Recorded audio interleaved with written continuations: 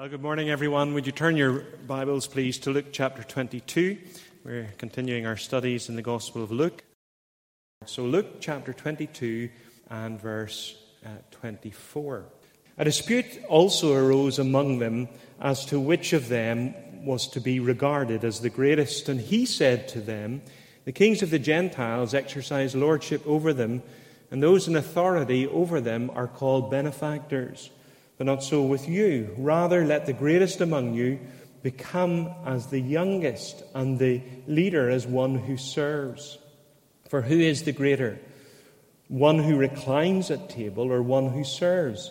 Is it not the one who reclines at table?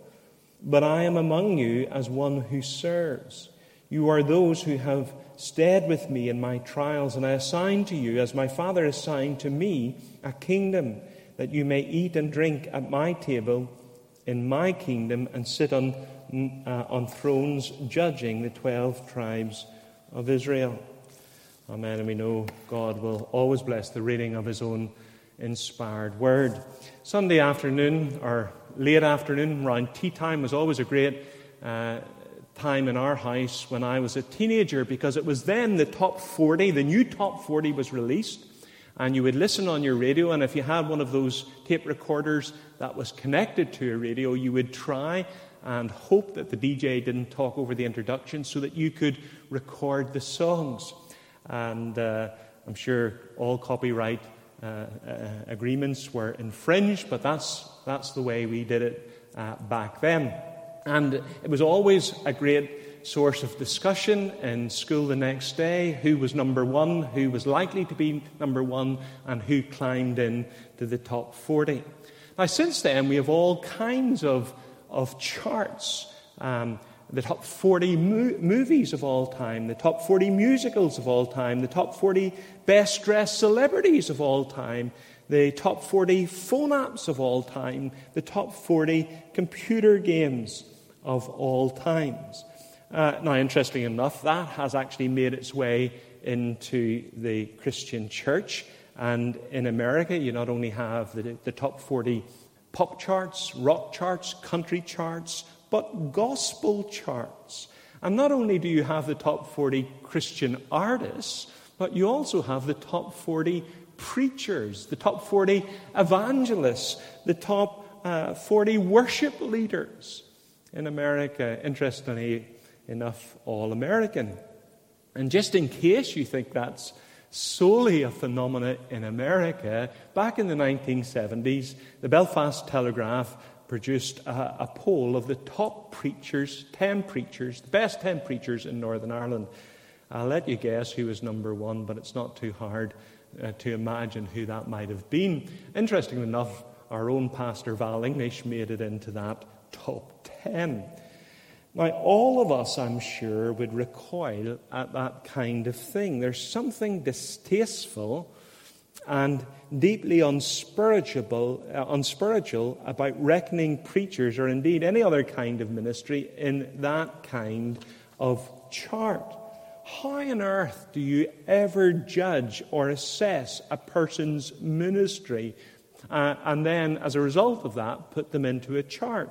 Well, actually, Jesus says that you can. And in this passage, he gives us the criteria that is to be used. But again, as so often it is with our Lord, his thoughts aren't our thoughts and his ways aren't our ways. Now, from the passage, I want you to notice 5 things.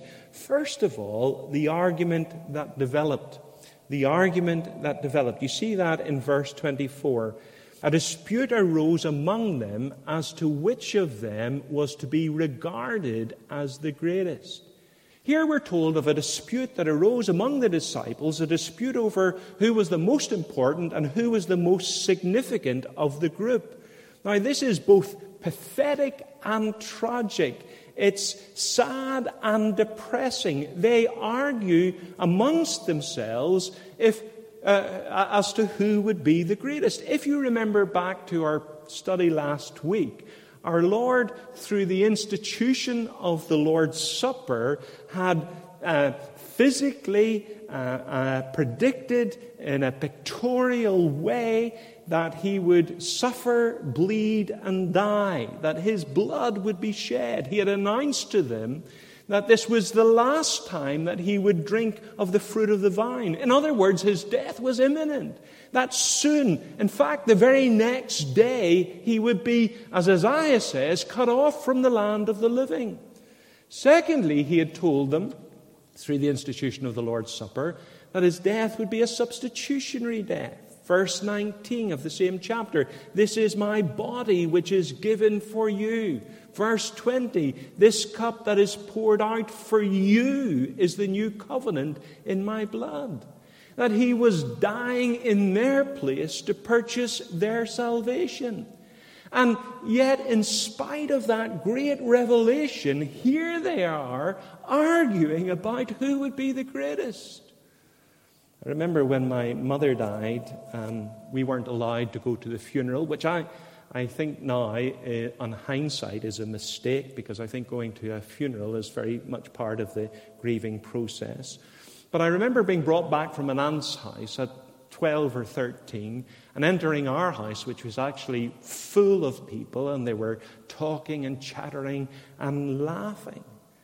And I just wanted to shout out at the top of my voice, "Don't you realize that my mother has just died?" It just seems so inappropriate and so insensitive to be talking about ordinary things at a time of extraordinary grief.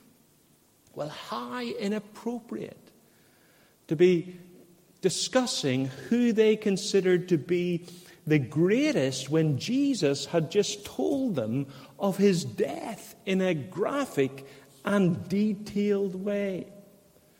My commentators speculate as to the circumstances that give rise to the argument. Was it the seating arrangements of the disciples? We know that at this Passover meal, John was seated at the right hand of Jesus, the place of honor. Did everybody expect Peter to be there?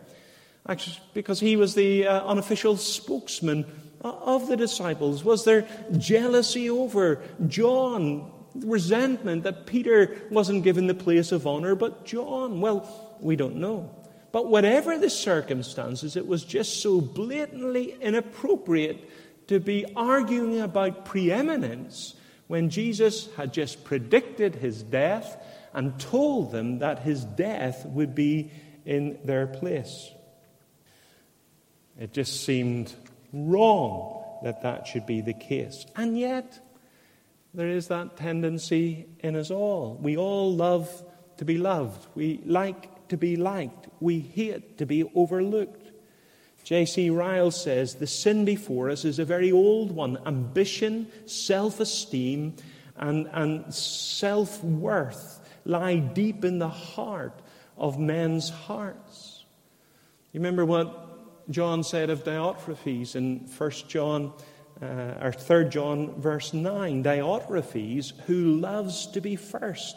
The Authorized Version says he loves the preeminence.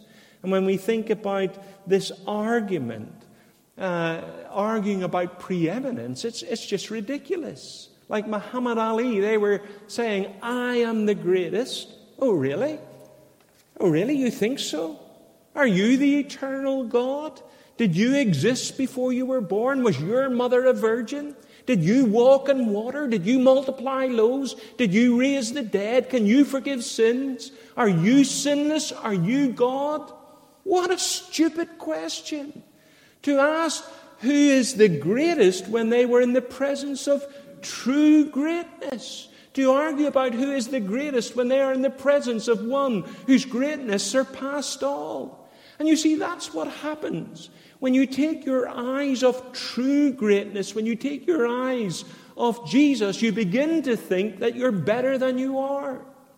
When we appreciate who Jesus is, all questions about our place in the pecking order are superfluous because we realize that we're nothing in comparison to him. How absurd for the disciples to be arguing about their greatness when they were in the presence of true greatness. The argument that developed. The second thing I want you to notice is the contrast that was made. Look at verses 25 and 26. And he said to them, The kings of the Gentiles exercise lordship over them, and those in authority over them are called benefactors, but not so with you. Rather, let the greatest among you become as the youngest, and the leader as one who serves.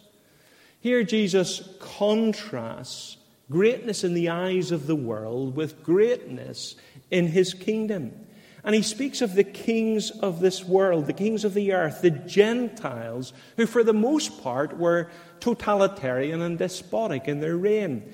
And he says greatness in the eyes of the world is to be measured in terms of authority and in terms of prestige. He says in verse 25, the kings of the Gentiles exercise lordship over them and those in authority. So that greatness in the eyes of the world is to be measured in the ability to call the shots, to give out orders, to tell people what to do. It's that position that gives you authority over others. So greatness in the eyes of the world is to be measured in that ability to tell people what to do, and also in terms of reputation. Look at what he says there in verse 25 again. And they are called benefactors. So these people in this position of authority endeavor to do good. The word benefactor literally means well-doer. In other words, they want to do good. They are a benefit of those that are under them. The ESV says, are called benefactors. Using the NIV, there's a little difference there. It says they call themselves benefactors. That actually is the more accurate translation. It's not that others give them this title, benefactor, but they give this title to themselves. Leon Morris, in his commentary, translates the phrase, get themselves called benefactors. William Henriksen translates it, self-styled benefactors. So it's not that others refer to them as benefactors, but they are self-designated benefactors. In other words, they're motivated by what other people think of them. Now, that's literally true. There were two Egyptian kings, Ptolemy I, Ptolemy II, who lived 300 to 400 years before the birth of Jesus. And they were known as the great benefactor. And Jesus is giving us an insight into worldly motivation. The reason these kings exercise the authority and the reason they do good is that they might gain for themselves a reputation. It had all to do with prestige. You know, Comic Relief was on Friday evening. And I sometimes wonder about the motives of the celebrities taking part in those charitable events. Is their motivation to do good or to promote their careers? Maybe I'm being a little cynical. But it so often seems to me that it's a pouring forth of their own ego. It's a platform for self-indulgent profile raising. So greatness in the eyes of the world is to be measured by authority and by reputation. But Jesus draws a contrast. And he says in verse 26, but not so with you. You're not to be like that. That's not how you are to measure greatness in terms of that ability to call the shots and in terms of that reputation that you have with others. That's worldly. That's unspiritual. That's what the kings of the Gentiles do. This is not how my kingdom works. No, he says, true spiritual greatness is to be measured by humility. Look at verse 26 again. Here is the vital contrast that we need to grasp. Rather, let the greatest among you become as the youngest. The youngest person in society, in that culture, was the least honored. Age and honor went together. The youngest was, by definition, always the lowest. So do you see what Jesus is saying? If you want to be great, seek to be low. In other words, greatness is to be measured by littleness. Greatness in God's kingdom is to be measured by humility. You need to think differently, says Jesus. Don't think as the world thinks. The world thinks in terms of authority, calling the shots, and reputation, people speaking well of you.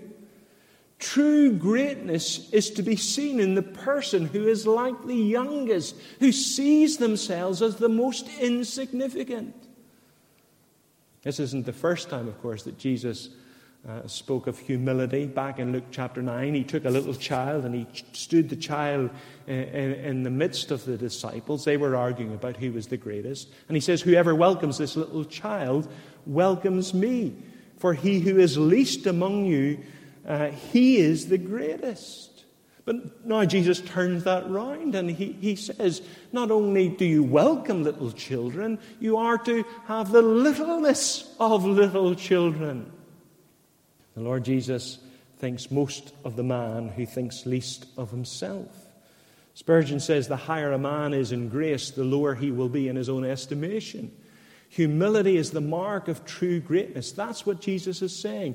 In contrast to the world, which thinks in terms of authority and reputation, what other people say, what other people think, true greatness is to be measured in humility, humility, humility.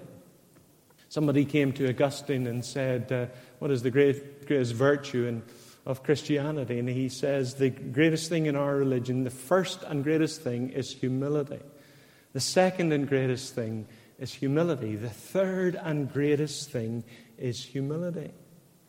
Now, of course, you can't have the top 10 of the most humble people in church. It kind of defeats the purpose.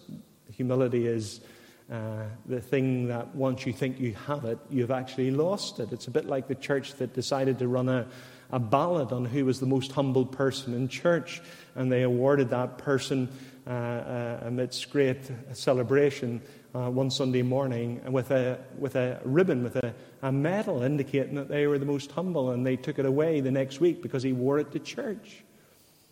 You can't recognize humility in that sense. But let's not fall into the trap of the world, of the Gentiles, of these disciples, and think of greatness in terms of authority, that ability to be the mover and manipulator of others, or reputation when people speak well of you. Let's always look for this grace of humility, and let's remember that the greatest among us must be the youngest, the contrast that was made. So the argument that developed, the contrast that was made. The third thing I want you to notice is the principle that was established. So if humility is the mark of true greatness, how can we identify that humble person? How does that humility express itself? Well, look at the end of verse 26 and into 27. End of verse 26 reads, and the leader as one who serves. Do you see that? Verse 27, for who is the greatest, one who reclines at table or the one who serves? Is it not the one who reclines at table? Once again, Jesus turns conventional wisdom on its head. He asks, who is the greater, the one who sits at the table or the one who serves at the table? Well, it's always, in our thinking, the one who's sitting at the table. If you go into an expensive restaurant, the person who is sitting at the table and is able to afford to sit at that table is generally more important than the person who serves at the table. That's generally the case, but not, of course, always, because we live in a world of celebrity chefs. But usually that's the case, that the one who is served is greater than the one who is doing the serving. But that's not the case in the kingdom. Look at verse 26. But not so with you. Rather, let the greatest among you become as the youngest, and the leader as one who serves. That our value in the kingdom is not to be measured in terms of rule and authority, but in terms of humility and service. That true greatness is not to be seen only to be seen in one's humility, but also to be seen in one's service of others. That's the principle that Jesus establishes. That we are called to kingdom service. And that kingdom service involves serving others. That phrase, one who serves, is used 3 times in the passage. That our calling is to serve others. And greatness is to be measured in terms of that service. And when you begin to understand that, your work for the Lord doesn't become a competition where you're trying to outdo and outshine others. It becomes a means of helping and serving others. And that's a constant theme throughout the New Testament. Elders are called to serve. Deacons are called to serve. That's what the word deacon actually means, servant.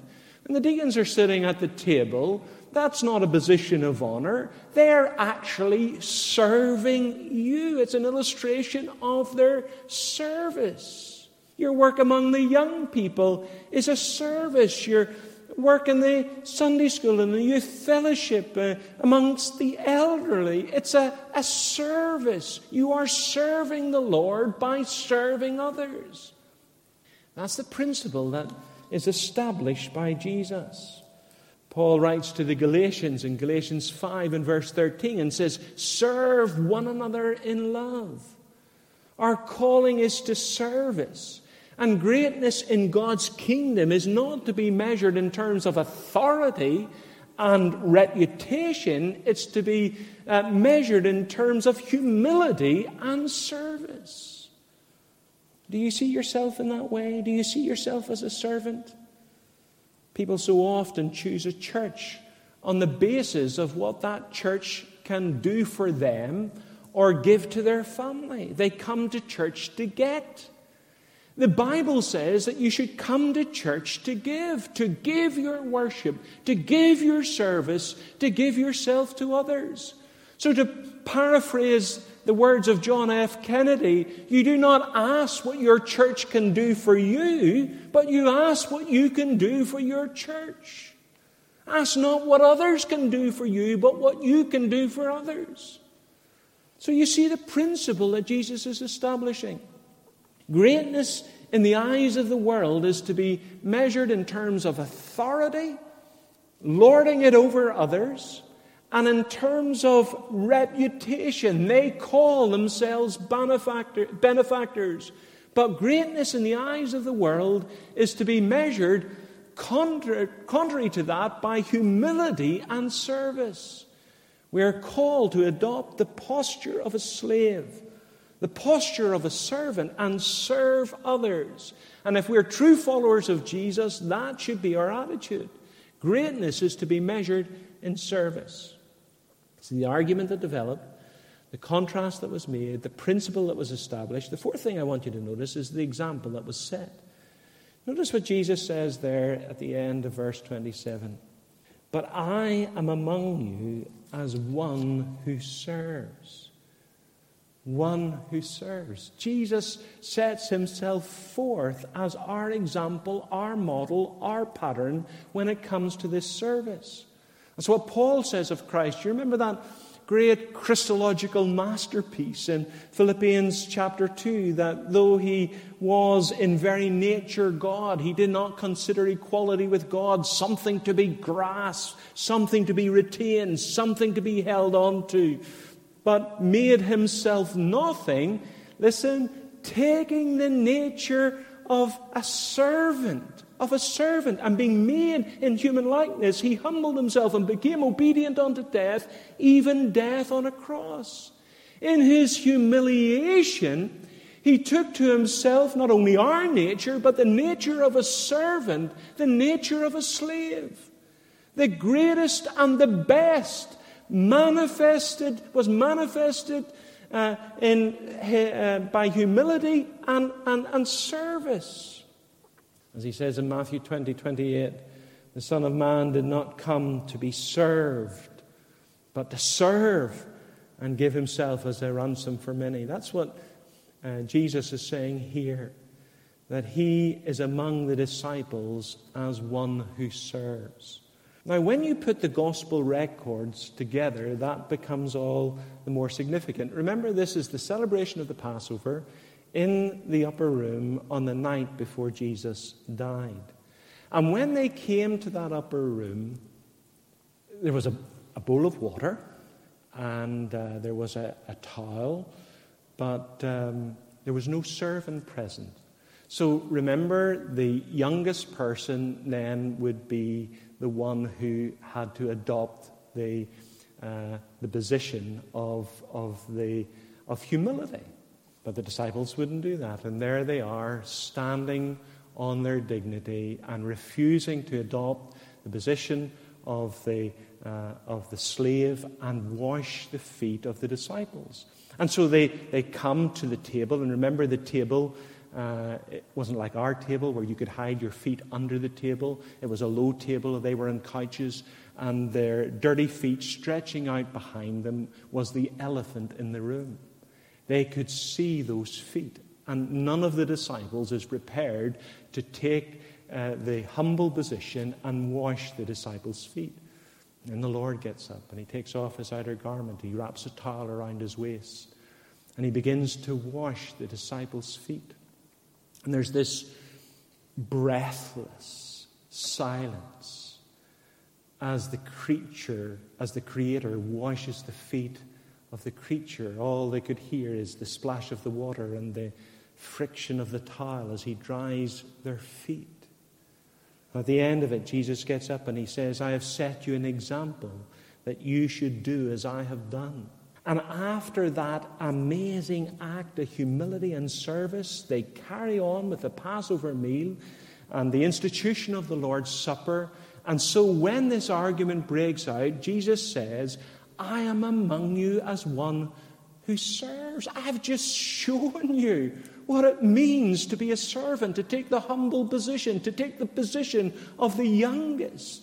You are to serve one another. That's what it means to be my follower. Don't lord it over people. Don't act in a way to gain a reputation for yourself. Serve one another. One commentator calls this basin theology. That you either use that basin of water, like Pilate, to wash your hands of others and their needs, or you use that basin of water to serve others with their needs. And to be like Jesus means that you see yourself as a servant of all. There are some people who just ooze arrogance. They have that air about them. Now, Jesus taught with authority, but he was free from arrogance. He was the personification of humility and servanthood. Do you have that attitude?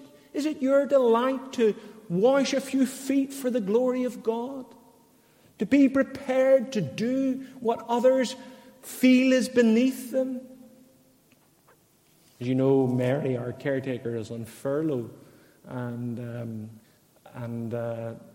somehow or other, the toilets are still clean, and the paper towels are still replaced, and the toilet rolls are replaced on their holders. And I was wondering how this would happen, or how it happened, and I came down to church, and I saw a girl there who had come into church, and quietly in the background she was just getting things ready for those of us that come into church to do the live broadcast on a Sunday. Servant. A servant, when nobody else is looking, willing to humble yourself in the service of others. Are you willing to wash a few feet? Wash a few toilets for the sake of the kingdom? If you're like Jesus and following Jesus, you will be willing, because that's the example that he has set, and we are to be his followers. I'm among you as one who serves.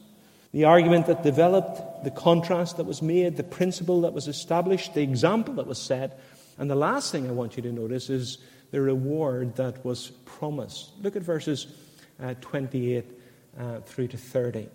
You are those who have stayed with me in my trials, and I assign to you, as my Father assigned to me, a kingdom, that you may eat and drink at my table in my kingdom and sit on thrones judging the 12 tribes of Israel. These verses are really wonderful. The disciples were a bunch of boneheads. Here they are, after having that wonderful example of Jesus and of servanthood and washing their feet, after he had instituted the Lord's Supper and graphically, pictorially pictured his death, here they are arguing about their pecking order among themselves. It's shocking and it's scandalous how unspiritually insensitive they are. And yet Jesus says in verse 29, I assign to you, as the Father assigned to me, a kingdom. That word assign, the Authorized Version says appoint. The NIV says confer. The word literally means to make a covenant, to promise a kingdom. The Father has promised me a kingdom, and I am promising you a kingdom.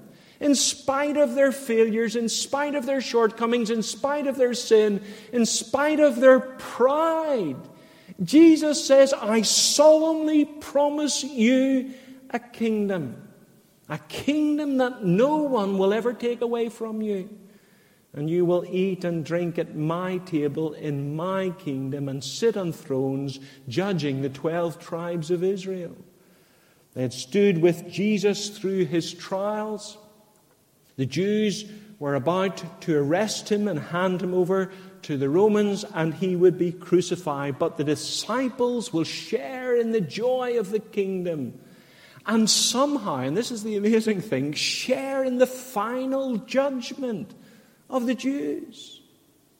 Now, do you see what Jesus is saying? In this life, we're called to humility and service. But in the next life, we will rule and reign with Christ. So, no sacrifice that we make in this life, no humility that we display, no service that we render will go unrewarded in the life to come.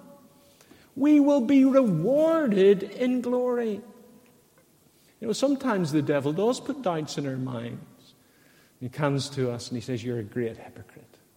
You're just motivated by self and self-promotion, and you're always pushing yourself forward.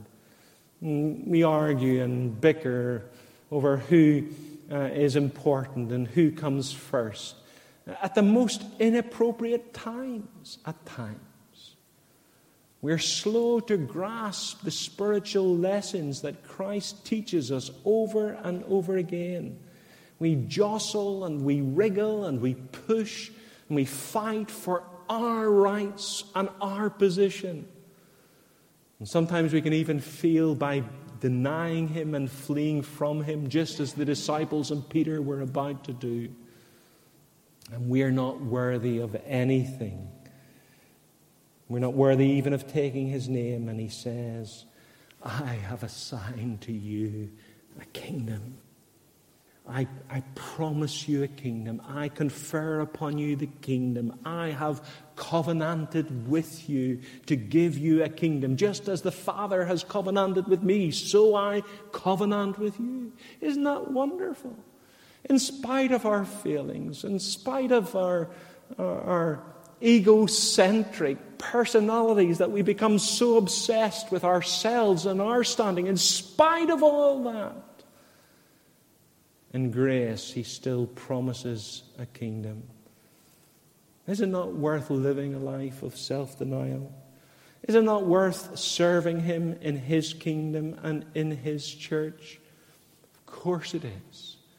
Just look at verse 30, that you may eat and drink, I love this, at my table in my kingdom. My table, my kingdom. That's the great promise of heaven. Jesus to the dying thief, today I tell you the truth, you will be with me in paradise. To depart, as Paul says in Philippians 1, and be with Christ, to be with Christ. If I go and prepare a place for you, Jesus says, I will come back and take you to be with me, that you also may be where I am. My table and my kingdom. That's the great reward. So is it worth living this life of humility? Is it worth being different from the world who measure success in terms of authority and reputation? Yes, it is. Because one day, we'll be at his table in his kingdom forever and ever. And when it comes to humility and when it comes to service, we need to keep our eye on that future where we will rule and reign with Christ. Amen.